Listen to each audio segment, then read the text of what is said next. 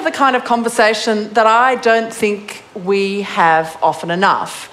And that was the genesis for this session, the idea that there's a lot of talking about Islam, there's a lot of talking about, in particular, the issues that Muslim women face, but not enough conversations with Muslim women. So our panellists today are Susan Carland, PhD candidate at Monash University, totally about to finish, researching the way Muslim women fight sexism in the Muslim community. In 2012, she was named one of the 20 most influential Australian female voices by The Age, and she's one of the most influential Muslims in the world, and a Muslim leader of tomorrow, named so by the UN Alliance of Civilizations. She was one of the people who started the wonderful and sadly lamented SBS comedy panel and sketch show Salam Cafe, which goes to show that people who are teaching politics and leading an otherwise very, have a serious professional life, we have to try and bring out the jokester side. Randa Abdel Fattah is a Muslim of Palestinian and Egyptian heritage. She's a writer, lawyer, and human rights advocate. Randa spent, I think, about 10 years working as a litigation lawyer during the time that she's also been a prolific writer, both of opinion journalism on a huge range of political issues. She's someone who's called on to comment on issues to do with Islam in Australia, but also has been vocal on issues to do with Palestine. And she's now undertaking a PhD exploring multiculturalism and everyday racism in Australia. She's written books, many of them for a young adult audience. If you haven't read them yourselves or passed them on to daughters, nieces, granddaughters, friends, titles like Does My Head Look Big in This? And the Friendship Matchmaker tell you that there's something wonderful going on in those books about what life is like in Australia, and gives you an insight into the experience of young women in particular in the Muslim community. I wanted to start off by asking each of our speakers to tell us a little bit about their background, because I think part of having these conversations is getting to know each other. And I'm going to start actually by telling you a little bit about why this is an interesting conversation in particular for me to have. Is that I've spent a couple of years living in Lebanon, the source of most of our migrants of Islamic background, and so had a lot of experience living in a culture that was with a substantial part of the population Muslim, and where you had to think in daily life about all kinds of issues to do with a culture of people of different religions, because that's very much a live political issue. And so we'll start by asking Susan to tell us a little bit about your background and how you came to be somebody who's so interested in these issues. Yeah, thank you. Well, I became Muslim when I was a teenager, and the first question everyone normally says, or they don't even ask, they just presume, oh, you became Muslim to get married, right? That's just what's always said to me. No, I didn't. I didn't convert to get married. I became Muslim. I became interested in Islam when I was 17, and that came just out of a curiosity as to why I believed what I did. Is it because I think it's true, or is it just what I've been raised to believe? And so out of curiosity, I started to look into other religions, and to my immense surprise, Islam made a lot of sense to me. But I didn't become Muslim until I was 19 because I was quite frightened at the prospect. I didn't have very positive opinions about Islam. And so it took me a long time to accept what I thought within myself, I guess would be the best way to put it. And also I was really worried about how my family was going to react. But it got to the stage where I realised this is what I think, and I can't not live this life just because I'm worried about family reaction or my friends not wanting to speak to me anymore. So when I was 19, I became Muslim. And after that, I was a single woman, and it was after that I got married. In terms of how I became interested in these issues, I guess what I found is that when you're a Muslim, you're not really given the choice not to be, whether you are interested or not. And especially as soon as I converted, I had people in my family and friends saying to me, but Okay, so you're a Muslim, so what's going on in Afghanistan? Like I would know at 19, be able to explain the political situation there, but why did the Saudi kingdom treat women that way? And so whether you like it or not, you were forced very quickly to become a international relations expert and a global politics history expert. And so it was through that situation of being asked to explain things I had no awareness of that I found myself very passionately wanting to not just explain to people, but try to convey that I realised what a negative perception there was out there about Islam, because I'd had it myself for 19 years, and I really felt that this was something that wasn't true, and it's never been about trying to convert people, but simply try to bring some balance to the public conversation. And now, especially as a mother, I have a 11-year-old daughter and a 7-year-old son, I feel all the more pressing the need to try to create a society in which there is some nuance and calm and kindness in the conversation. My daughter, it's horrible, she was watching the news the other day and she said to me, "Why does everybody hate Muslims?" And as a mother, that is such a stab in the gut. And how do you explain that? And not only how do you explain it, but how do you explain it to your child in a way that doesn't end up having them feel despair or anger or a sense that they don't belong there? And so it's through all of those feelings and experiences that pushes me to keep trying to participate in this sort of discussion. Rhonda. So I grew up in Melbourne. I attended a Catholic primary school, and at the end of grade 6, my parents decided that they would send me to Australia's very first Islamic school, and I was furious. I tried to get expelled in the first 3 months, but it didn't work. My mum was the deputy principal. I just tried to be as rebellious as possible, but my mum was the deputy principal, so she knew what I was up to. That was one of the reasons I didn't want to attend. But I think it was finally, I fell in love with a place in a community where I could finally be Rhonda, not Rhonda the Muslim or Rhonda the Arab. And reflecting on it now, I started year 7 and I sort of came of age at the same time that the first Gulf War started. And so really my identity and my sense of who I am as an adolescent was very much forged at a time when Muslims and Arabs were the folk devil, the other.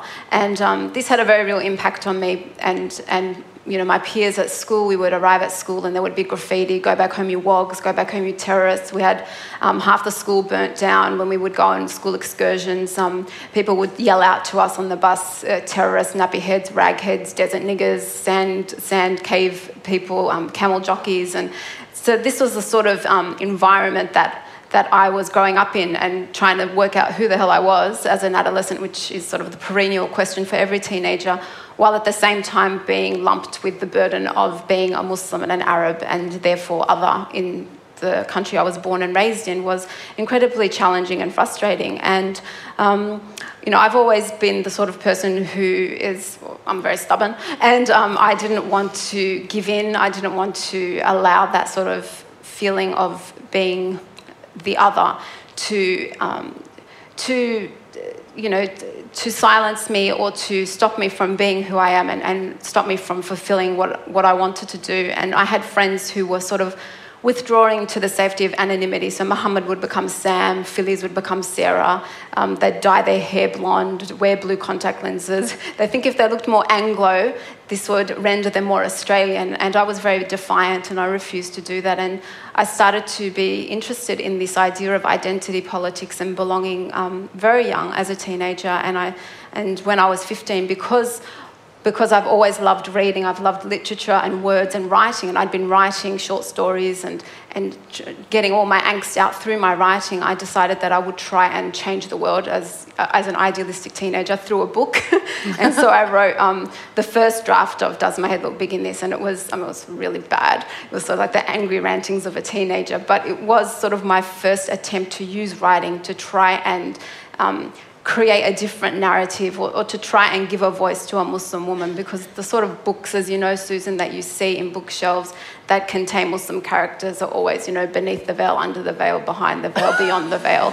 And, it's just, there's always this Muslim woman staring out, behind a niqab, pleading with her white reader to save her from, Islam. And if she's not an oppressed dimwit, she's escaping Islam to achieve liberation. So I wanted to counter that narrative.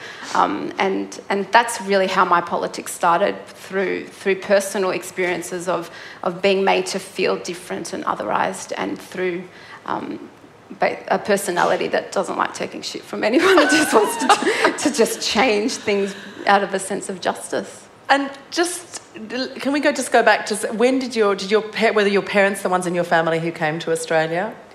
So my parents came separately. My mum came with her family from Egypt, and then my father, as a Palestinian, he became a refugee in 1965, and so he was in Kuwait, then Egypt, and then got a scholarship to Sydney University, and it was a decision between the UK and Australia, and someone told him in Egypt the UK's cold, so he took the scholarship in Australia, and they met here in Sydney. It's really interesting to hear those stories, because both of you were making very important decisions and ways of approaching life when you were really very young, and when lots of, when any of us think about 15 or 19-year-olds that having to deal with those quite big issues. It's also, I think, interesting to look at that chronology. You talked about the First Gulf War. I mean, we sit now in a period where we see Islam in a particular way. If we're talking about the broad Australian community, world events as they are, the rise of Daesh or IS or the death cult or whatever we're calling it today. But the history of the way this has evolved goes back not just to the First Gulf War and the Second Gulf War, but it really even goes back very much to that period in the early 70s of Palestinian terrorism events. And you and your children and all of us are the inheritors of a particular view of Islam. And a particular view of who Muslims in the Australian community are. How do you see the situation at the moment? In preparation for this session, I was looking through some old writing, and I found a letter that I wrote to myself as a 16-year-old, writing to myself as a 40-year-old. So I've got 4 years left. But it was interesting for me reading it, because as a 16-year-old, I was saying, I hope that by the time you're reading this as a 40-year-old, you won't feel that you're an outsider. And for me, it's really sad that I still feel that way, that things haven't changed. In fact, I think it's worse, because when you look at the rates of Islamophobia in terms of just attacks, against Muslim women on the street, or attacks against Muslim mosques or schools, it's actually worse now than it was post-September 11.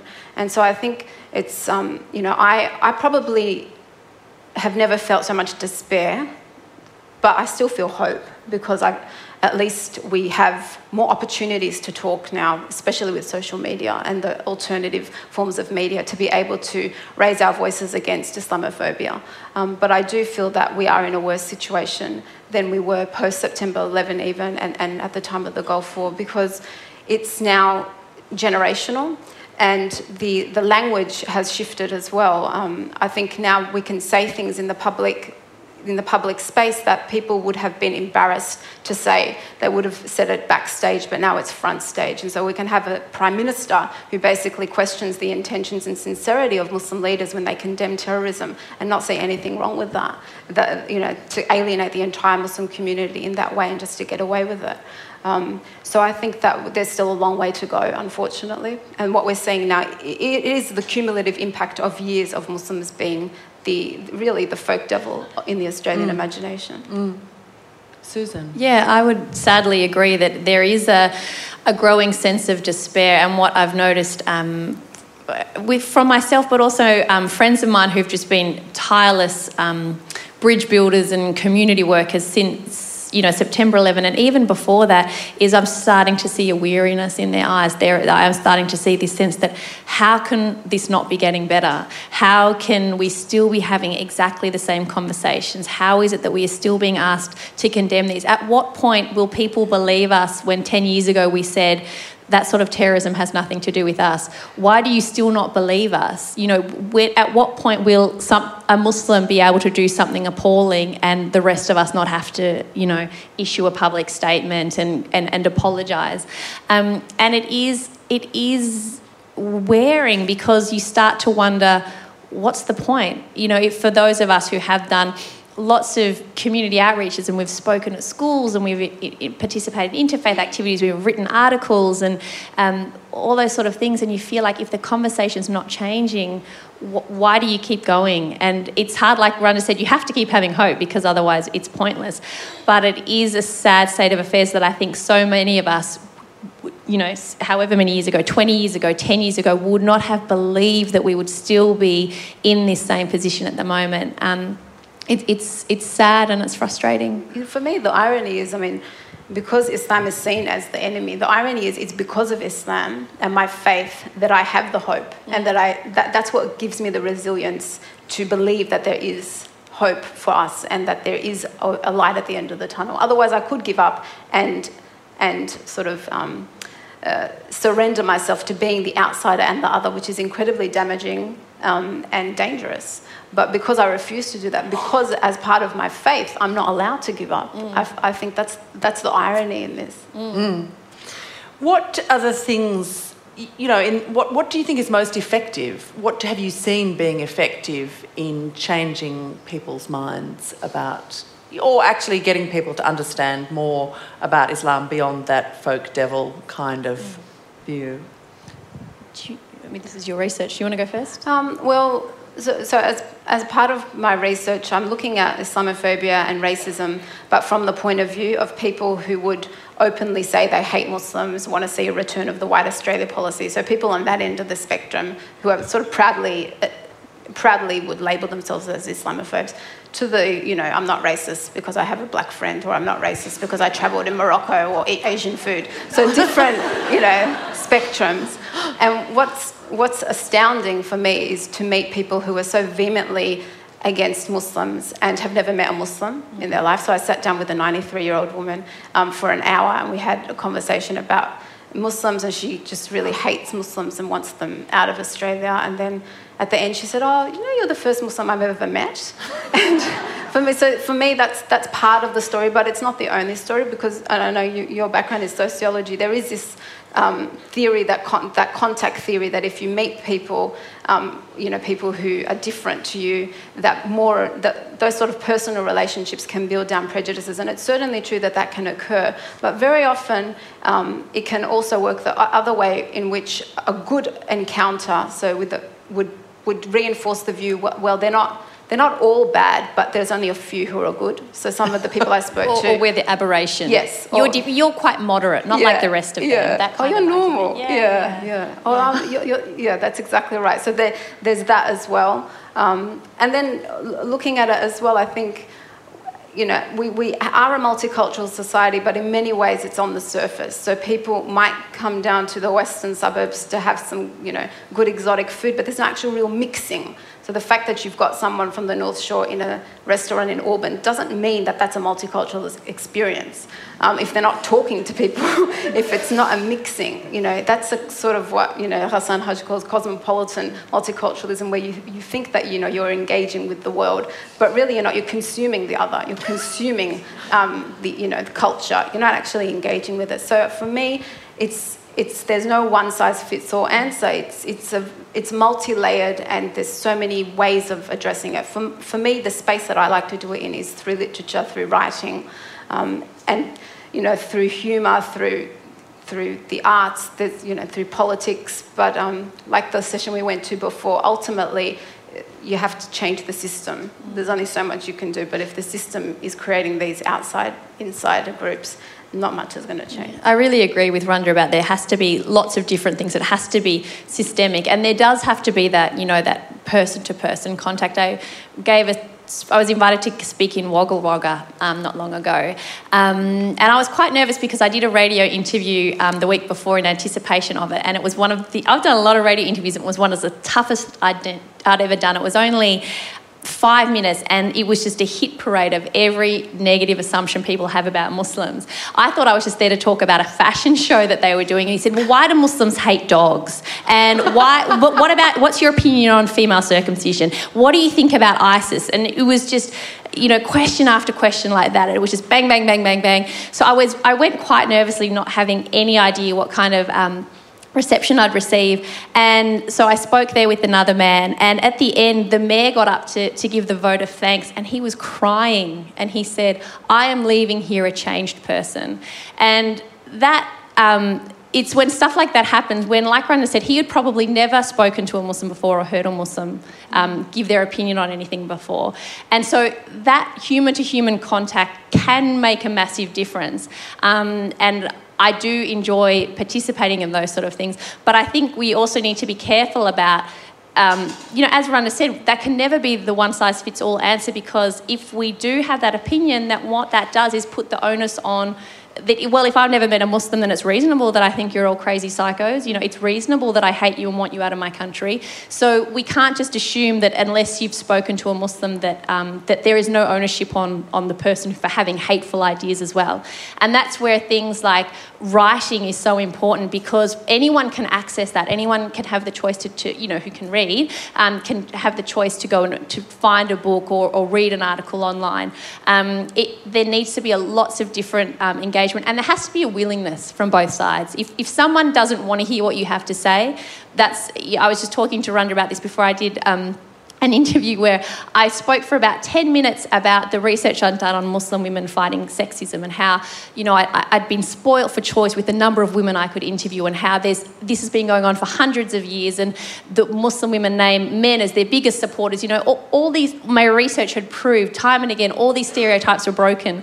And then the journalist who was speaking to me said, we've just had a text message come through, and Sam says to say that whenever I see a Muslim woman, I feel so sorry for them. We all know they're oppressed. And I realised, I just thought, I've just spent 10 minutes telling you the facts, and it feels like no matter what I said, it wouldn't matter. You've decided what it means to be a Muslim woman, and no matter how much evidence we might have to the contrary, you don't want to hear that. And so there needs to be a willingness on both sides for things to change. Otherwise, you're just talking to a brick wall. Before we go on a bit to talk about Islamophobia and the way that plays out, particularly for women, I just want to do a small audience quiz, which is, it's very interesting to see what people think about how many Muslims there are, in fact, in Australia. And I just want to say, does anybody have a grasp of what proportion of the population are Muslim? Or, for example, the other way to do it is, are there more... could we put these in order? Say, for example, Buddhism, Islam, Hinduism. Which one is there? Are there more people in Australia who belong to that religion? Anybody prepared to have a guess? Buddhism, correct. Anybody prepared to have a guess about the proportion of Australians who will identify as Muslim in terms of the census? You're very good. I tried this on people at work, and they're much less. They were. This is the thing that I think it's about 2.2% of the Australian population identify in the census as Muslim. But I've talked to a lot of, if you ask people, they'll say, about 10%. And it's very interesting to see what people's perceptions are of that. But you're obviously a very census literate audience. Some of the one of the people that I do tell everybody that the audiences at All About Women are wonderful. So one of the people I interviewed, he's come up with a theory that is based on statistics. So if you have a population of Muslims under 2%, it's dormant, and if it gets to 5%, he's got, We're a living virus then. Yes, exactly. That's right. That's exactly. Then we right. attack the host. That's right, exactly. it's hilarious. So he's got these benchmarks of percentages, and he's even got countries in there that don't even have Muslim majority populations or large Muslim populations. So we're safe, but he's trying to warn everyone, the virus could attack. Outbreak. Let's talk a bit about what the kind of Islamophobia that you've talked about and what you see as the different kind of things, the different situations for Muslim women, as opposed to that broader thing about Muslims as a community. Do you want to start? Okay. Yeah. Well, I can speak, from the experience of my research, which was just about Muslim women, because there is definitely a gendered aspect to Islamophobia.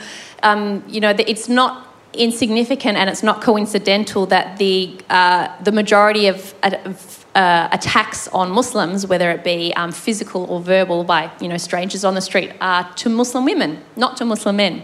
That's not a coincidence. It's not just a funny aberration. There's a reason for that. And people could say, well, it's because they're more visible. When I see a woman in a headscarf, I know they're Muslim. But Muslim men can also be quite visible as well. They often have beards. They often will dress quite distinctly. There is a reason that Muslim women are attacked more. And part of it is because if someone wants to attack someone, some stranger wants to throw a bottle at someone on the street or shout abuse, the idea they have of what a Muslim woman is, which is submissive, meek, mute, they're going to go for the weak target as opposed to the Muslim man who they think is the big burly terrorist. So Muslim women are more likely to be victims of that sort of abuse because of the perception that we have of what a Muslim woman is. This stereotype of the weak victim encourages that kind of attack. And it's what I found with my research is that attitude that we have towards Muslim women can actually make the sexism that they can experience within the Muslim community. Obviously, they experience sexism outside the Muslim community as well, just like all women do. But the Islamophobic attitude towards Muslim women can actually exacerbate the sexism they experience by creating what's called a double bind, where if you use the example of domestic violence, imagine there's a Muslim woman who is a victim of domestic violence and she wants to speak openly about that. There is a genuine fear and awareness amongst all of the participants that I interviewed who have to weigh up, if I am open about this issue that will reinforce all the negative stereotypes people have about Muslim men and Muslim women, that my husband beats me, that could very well create an increase in Islamophobia, of which she will probably be the greater recipient of. So what does she do? Does she speak out about it and risk inflaming an already Islamophobic sentiment in the community? Or does she keep silent and say nothing, then therefore not being able to address the situation, and then ironically reinforcing this idea that Muslim women are these mute victims who do nothing to change their situation? She's stuck between a rock, a hard place and a harder place. So this Islamophobia that exists in society has real world knock-on effects about the way Muslim women have to deal with not just what's happening outside the community, but also the issues that they face within the community. Now, some of the women I spoke to, it was a real problem for them. And they said, there are so many times where I will not publicly address issues that I feel need to be addressed because I know it will make the situation on the ground worse. And then there are other women who say, I know it's going to make things worse, but I don't care. I just have to push through that anyway. But none of them had this concept that, I don't know what you're talking about. I've never thought of that. All of them were very aware that there was this constant tension and negotiation of how do I deal with this issue publicly? How do I, even if I deal with it internally, what are the ramifications of that? And so Islamophobia does take on that gendered aspect of creating these extra layers of burden and binding on Muslim women that I don't think people realise the wide-reaching effects it has. So in my experience, just interviewing people as part of my research, of course there are people who are on the extreme end who think all Muslim women and men are terrorists and ticking time bombs. And so for me, it reflects for me the wider reaction in Australia to racism in general. We're very quick to condemn racism on public transport, the ugly, crass sort of racism, because it's so obviously objectionable. But for me, with my research, what is far more dangerous and insidious is the racism of people who have absolutely no idea that they are being racist in their sort of liberal, tolerant bubble. And so Tell us what you mean. Comments such as, of course, all women have the right to dress as they choose. I think the veil is very beautiful and women look very beautiful in it. But how can it really be their choice?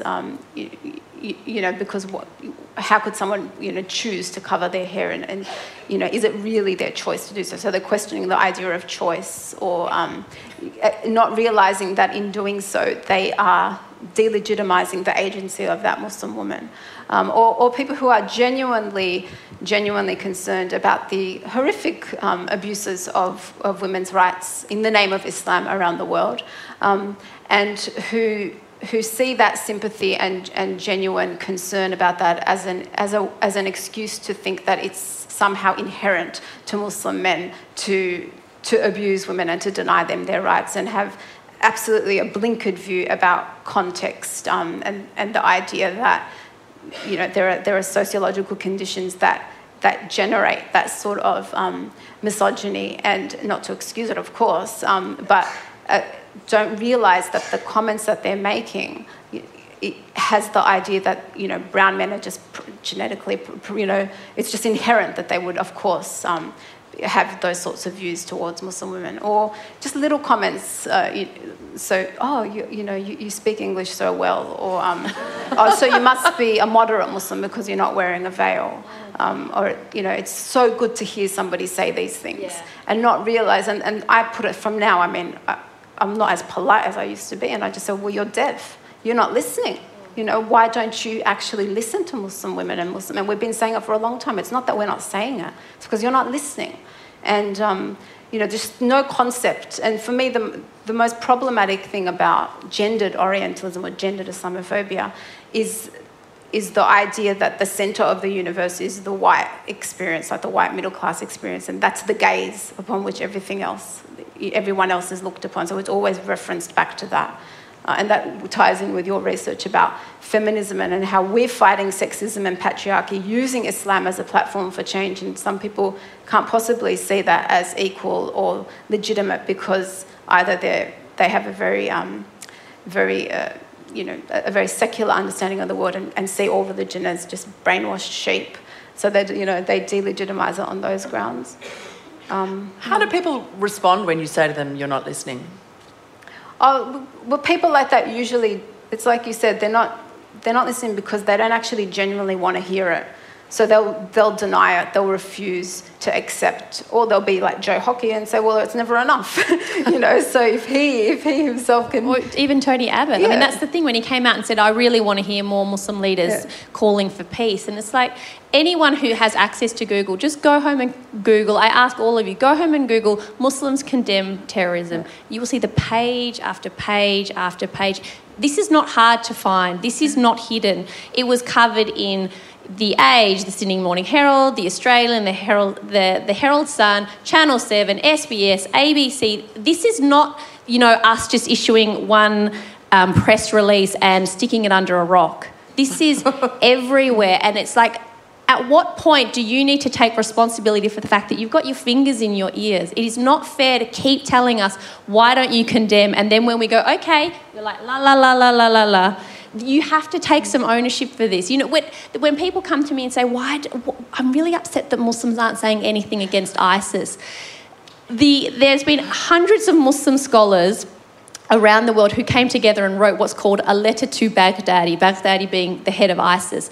They wrote a 76-page, point-by-point, classical refutation, according to Islam, classical Islamic refutation, point by point, of everything ISIS stands for. It's been translated from Arabic to English, German, Turkish, Bosnian. It's in Japanese. It's in so many languages. It's available freely on the internet. Nobody has heard about this. And I spoke to some of the organisers. I said, why, did you send this out? He said, we sent it to every news agency we could find. The only people who would even run it was the Huffington Post. Nobody else cared. And so you see, It was too long. there was an executive summary. There was an executive summary you could have read. And so, at some point, as Rana said, we can only keep condemning so much. At what point will you listen? Because for me, I've come to a point now where there's actually no magic number. The point is not condemnation, because if it was, it's clear that the condemnation has been offered and it's there. The point is why, and I understand that as scholars of Islam, that there is a responsibility to condemn what is happening in the name of Islam on a scholarly basis, to refute it in terms of Islamic principles. But why should we as Australian Muslims condemn what is happening in the name of Islam because we happen to be Muslim and somebody overseas is committing something in the name of a religion that I also believe in? That's a very, for me, dehumanising and tenuous link, because otherwise, where do we stop?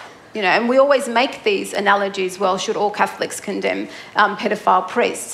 But that basic logic seems to be constipated when it comes to Muslims. Why should we constantly be forced to take accountability for the actions of other Muslims? This has a real impact on our day-to-day lives when you are constantly sitting in that witness box with people who have committed crimes in the name of your faith, and you are, by association, guilty as well. And it really breaks my heart about how our children are growing up into this cycle where they are already tainted by this idea that you are somehow linked with what is happening. It really does have an because impact. What it seems to come down to is, unless we condemn everything that happens every time, then we must agree. And that's what people are essentially saying. If we do not hear you condemn that and that and that and that and that and that and that, then we will assume then you must. You must support it, unless we hear you say it. And that's why it can never carry on. That's why when we condemned it 10 years ago, people won't still believe it now, because the underlying assumption is you do all agree. You are all like that. And that is a really depressing realisation to live with. That, when I go out in my hijab, that people will be looking at me and genuinely thinking that I think like ISIS. And that, well, of course she would. Why wouldn't she? That there is no concept that, well, of course she wouldn't. Why would she? You hit the nail on the head. That is what's dehumanising about it. The fact that if you don't condemn beheadings and throwing gays off the top of buildings, that you must agree with it. Yeah. And that, for me, is what's so... And that's why there can never be enough. It can never be enough. That's it's depressing when you put it as clearly as that. How do you think we have arrived at that situation where the assumption is so negative? I mean, it's a very complex set of causal relationships. Yeah. I mean, we've talked a little bit about that historical kind of thing, and I guess we've talked about how things can change. But in some ways, there's really no simple answer. People are not going to stop. I mean, it's trapped in this situation about if you do, condemn, if people do condemn on demand, stuck in a cycle of thinking that has to happen, and that then there's that kind of very negative judgment if it doesn't happen. Have people in the Muslim community got to a point where they're not going to play that game, do you think? Yeah, there's a real tension in the community between those who feel that we've condemned enough, that it's clear that the politics of condemnation is not working. And I don't know if you all saw the interview on Lateline with Emel Barichi and Wasim, who refused to explicitly answer her question, do you condemn ISIS, because he didn't want to engage in that. And there were people who agreed with that point of view and that approach and that tactic, and others who didn't. So within our own community, there are tensions about, well, do we play by the rules of the game, or do we start to insist on different rules? So that's a bit traumatic for our own community, because there's lots of dissension and a lot of hostility about how you engage and what the strategy should be. And I don't know if many of you saw that interview, but you would have to say that as a strategy, that backfired. Oh, definitely, it did backfire. So the way it came across, for those of you who haven't seen it, is Emma Alberici very persistently continuing to ask the question, and a refusal to engage, I think, that was very much interpreted as not as I'm not going to play that game, but as I won't condemn those actions. I don't think he explained his strategy well. I understood what he was doing, but he didn't explain it. So it's a tough backfire. one. What can you tell us a little bit, perhaps Susan, about what you were talking about the activism of women within the Muslim community? Because I think that's an interesting story. It's a bit happier. That's been one of the lovely things about the research that I've been doing is, as Anne said, my PhD, which I handed in 2 weeks, hopefully, is that I'm looking at the way Muslim women fight sexism within the Muslim community. And so I've interviewed theologians and activists and writers and bloggers and asked, all of them who are active in some way about fighting sexism within the Muslim community. And I just asked them, about their lives and their experiences. Who supports you? Who doesn't support you? Why do you do this? What's hard? What's great? What motivates you? And what's been lovely, part of the lovely thing is these women, excuse the language, but they're total badasses. They're just amazing. They are fearless, and they've been doing this, some of them for their whole lives, all of them for many years. And whether the Muslim community has supported them or not, whether the wider community has supported them or not, they've just kept chipping away at, fighting the sexism that exists within the Muslim community, as it does in every community. But what was interesting for me is that all but one of the women I interviewed operates from a pro-faith perspective. So far from seeing Islam as part of the problem or the cause of the problem or in the way to fixing things, these women all see that within the religion itself, they have the tools to fix the problems that they see women facing. So, for example, one woman I interviewed who was a lawyer had drafted masses of legal reform for the Pakistani government because in Pakistan, rape falls under the legal category of adultery. So if a woman is raped, she would often end up being accused of committing the crime of having extramarital sex, which is obviously very problematic. Pakistan says it operates under Sharia law. So this woman that I interviewed, who is a lawyer, delivered all this reform for the Pakistani government on specifically on that issue of rape falling under zina, as it's called, which is adultery. And she put her entire argument in a Sharia framework. The entire argument was like, this is why what you're saying is wrong according to Sharia, and this is why rape should be charged as a crime against the woman according to Sharia. And there were so many women, all the women I interviewed operate in a similar way. So another woman was using religious arguments to stop domestic violence in the Muslim community, all that sort of thing.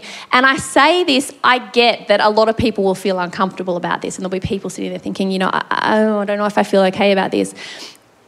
And one of the things for me that came out of my research is just how important it is that we let go of this idea of a one-size-fits-all feminism, that we need to trust women's agency enough to know that if we all have the goal of eliminating sexism in the community, we need to trust that there will be times when women in different communities will say, we know how to fix this, and it might not look the way you want it to look.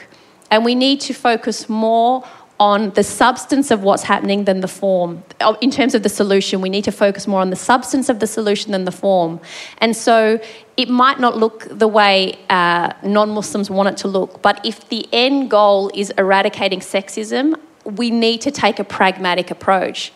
And all the women I interviewed were very pragmatic. They were like, we want to get rid of sexism. Not only do we want to use a religious framework because this is something that they felt personally committed to and believed had the tools, but from a pragmatic point of view, they said, we know that using a religious framework will mean that what we do is so much more likely to be accepted by the community. It has a currency that will work here. So if it's going to work, we need to trust that judgment and say, okay, let's use that system. And so it was really interesting to see, like I said, all except one were operating in a pro-faith perspective, because I think so often when I speak about this, people assume that Islam is the problem for women. The reason we see sexism in the Muslim community is because of Islam. And the life stories of these women show that wasn't the case at all. there are many things where people looking at Islam from the outside, this view that Islam is the problem, will say, all of those kinds of points about the fact that, they're very interesting. If we assume that in Australia people are operating from a fundamentally, a point of view that's fundamentally influenced by the Judeo-Christian traditions, say, and are, saying Islam is still interpreted literally in some cases. There was, there hasn't been a reformation which says that these are historical documents that can be interpreted in different ways. That Islam is also a much more decentralised religion for people who operate from an assumption where, with various Christian sects or groupings, that there is somebody who is a central authority who can say, well, this is the way we're going to deal with it now. That somebody who is the Pope can say, well, actually, according to encyclical XYZ, we're not going to have contraception or those kinds of things. How do you try to... What are the tools that you find yourself having to use to explain some of those, I guess, more technical things about Islam as a religion to people? Are people interested in that, or do the conversations never get in that direction? Definitely. So often, people will say, why doesn't Islam modernise? I get that one a lot. And you want to see modern Islam? That's ISIS. You want to know what a modern that's ISIS.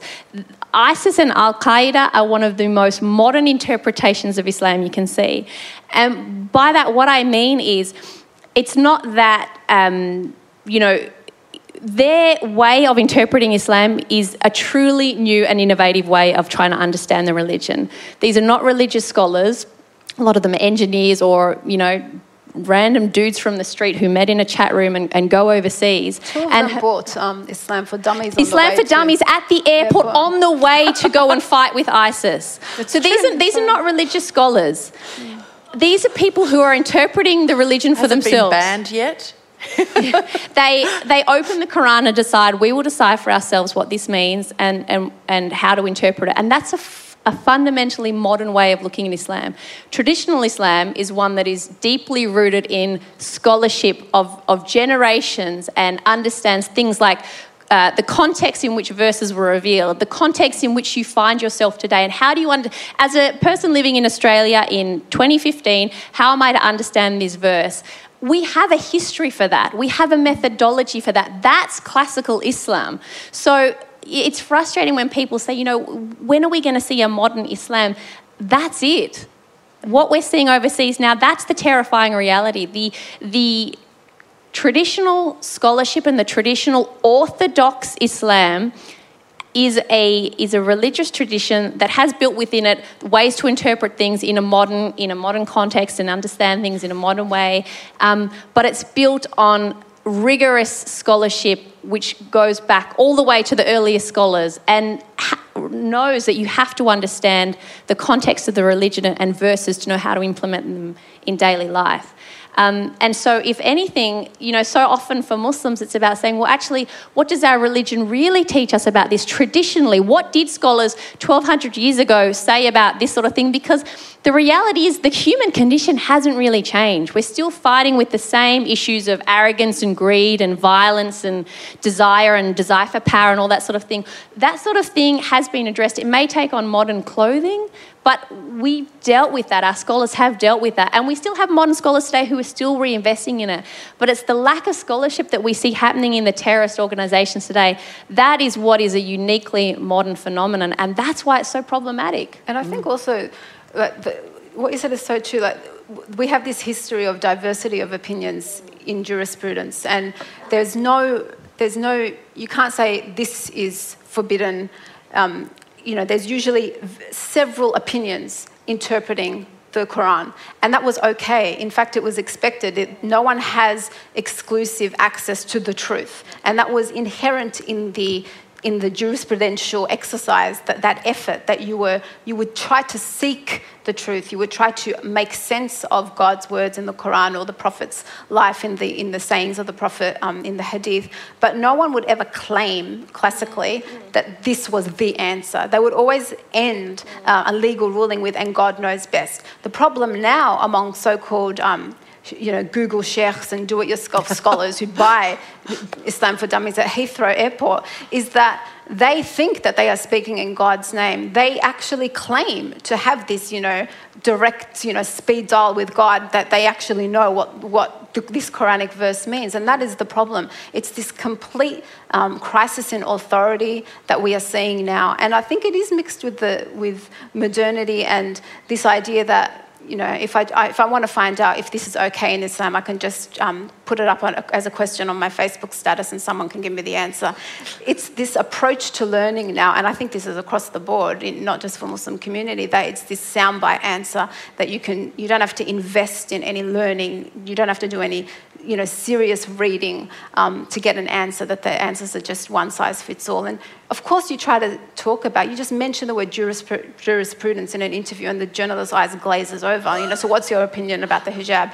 It's just, there is no opportunity or possibility to talk about how incredibly rich, diverse and dynamic the Islamic scholarship is, because people aren't interested in that ultimately. I mean, across the board, politics is just dumbed down in general, let alone talking about, it's the nuances of Islamic jurisprudence. And that's a really big problem.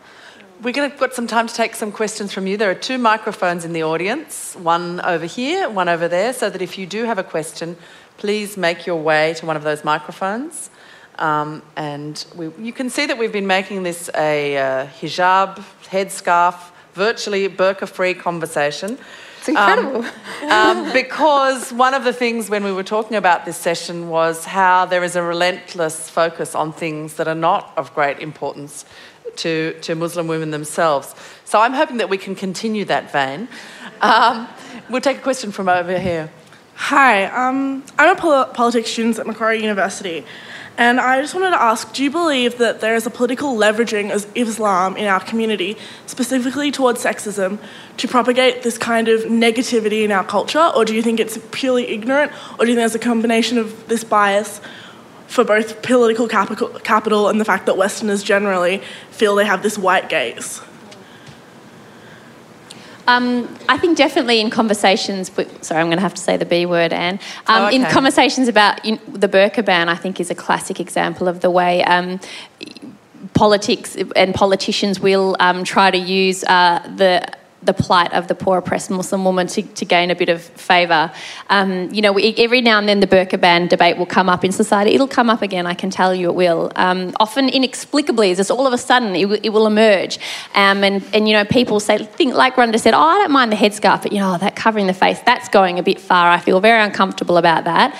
And what was interesting in the last burqa ban debate was that it wasn't even based on anything. It emerged that the whole thing about we have to ban the burqa in Parliament House came from a rumour that a cameraman said he heard. And suddenly we, as a nation, were having a conversation yet again about not just the place of Muslims, but the place of Muslim women and can they come into Parliament House, and we better put them in the penalty box. That we should put them in with the school children was a staggering... if they're dangerous, why are you putting them with the kids? That genuinely was bizarre. So I think, and similarly with the invasion of Afghanistan, for example, both Laura Bush and Cherie Blair came out publicly and said we really need to think about Muslim women in Afghanistan. They need our help, and that was seen as a reason to help bolster support for the invasion of Afghanistan. So I think attitudes towards Muslim women will definitely have been used as political leverage because... people, they encourage to feel sorry for us. The number of times the word plight is put with the words Muslim woman, it shows that is how we are understood, and it is a very useful tool. Over here's number 2. There was several comments and references to the idea of dumbing down our politics, our understanding, and this concept of, the eyes glazing over whenever we talk about certain things that may stretch our level of knowledge a little bit or interest. I think a big part of that is around the education of people, and I don't mean, information for dummies type education. I'm really interested to hear what both of you are planning on doing with your PhDs when you're finished, and how you can contribute, obviously, the wealth of scholarship that you are both, in the process of acquiring, to improving this process. Well, I'm hoping to work in academia, but as I wrote my PhD and after I did my interviews, I realised that there was a young adult novel in there as well. So I wrote one. I'm editing it at the moment. So I see myself on two paths because I love that creative side of me and I don't want to let that go because I feel there's a real joy in being creative, and if I can also hopefully change people's hearts and minds as well.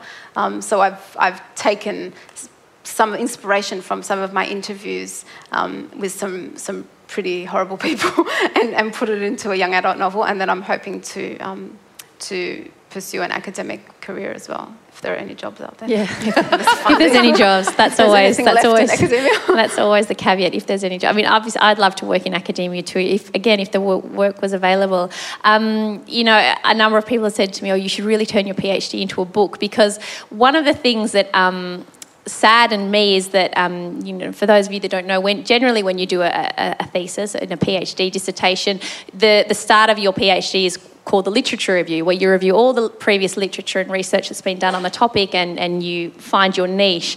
And it was very sad for me that I actually couldn't find much research at all on the topic of Muslim women fighting sexism in the Muslim community. There was heaps on the hijab, heaps and heaps and heaps. There was stuff about, the plight of oppressed Muslim women and those sort of things, but there wasn't anything on that. People don't seem to think it happens.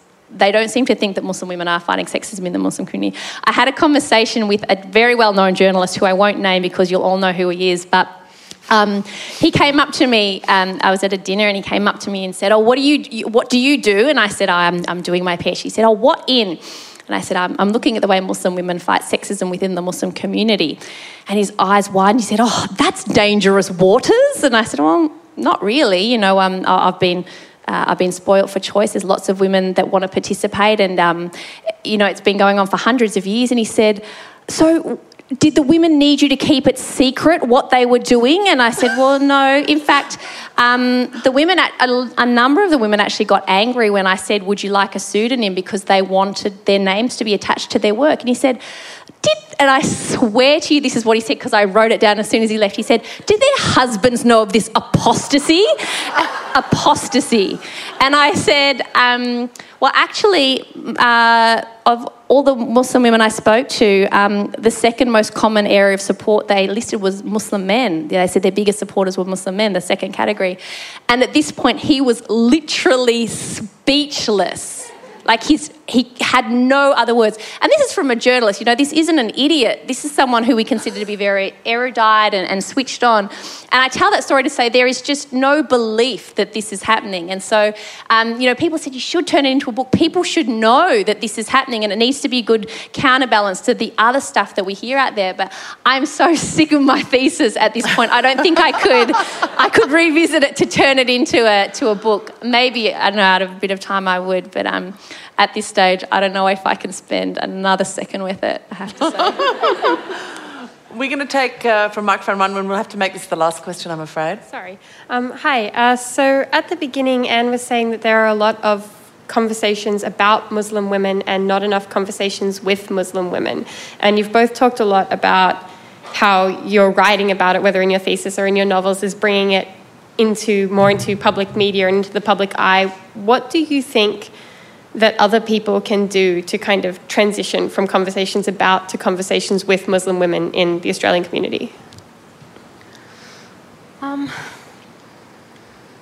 It's just, I guess, just trying to reach out to people. I guess in the social media space is a fantastic way of building those networks. And that's the beauty of social media. You have access to people whose voices are often silenced from mainstream media.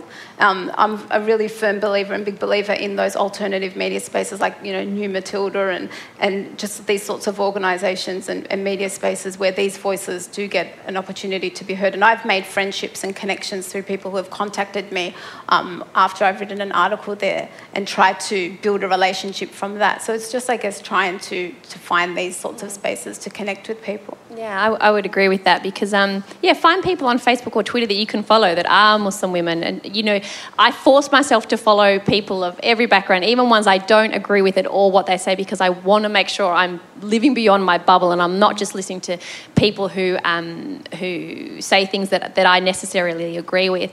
So finding people like that on social media and following what they say. But the other thing I would recommend is that we are starting to get more Muslim women speaking in the media. And I did a research paper on the massive personal cost for those women who are Muslim and who speak in the media, the horrific backlash they get from the wider community. You should see the stuff sent. I'm sure Rhonda gets it. The hate mail we get, the horrible tweets that we get sent to us, some of the photos that have been sent to me are just horrific images.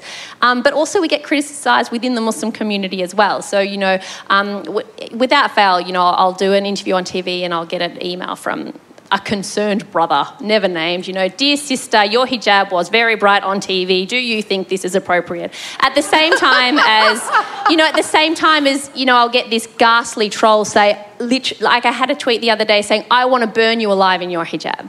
So and so you can feel as a Muslim woman, you're getting it from both sides. So when you see a Muslim woman comment in the media, whether it's an opinion piece, she does an interview on TV, seek her out, send her an email and say, hey, if she was good, you don't need to be tokenistic about it.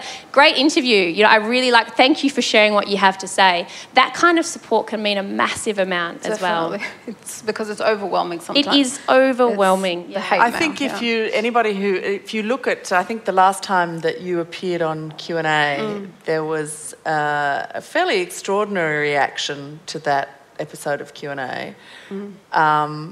I got mail sent to my house. I'm still trying to work out how they got my address.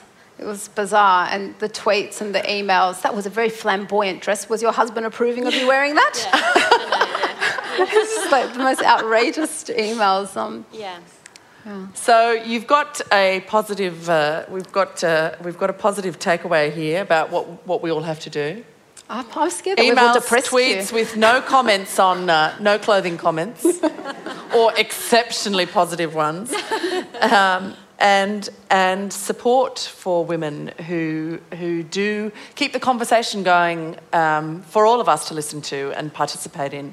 We're going to be hearing from Rhonda later this afternoon in a session, What I Couldn't Say, which might elaborate on some of these themes. But I want you to join me in thanking both of our participants this afternoon.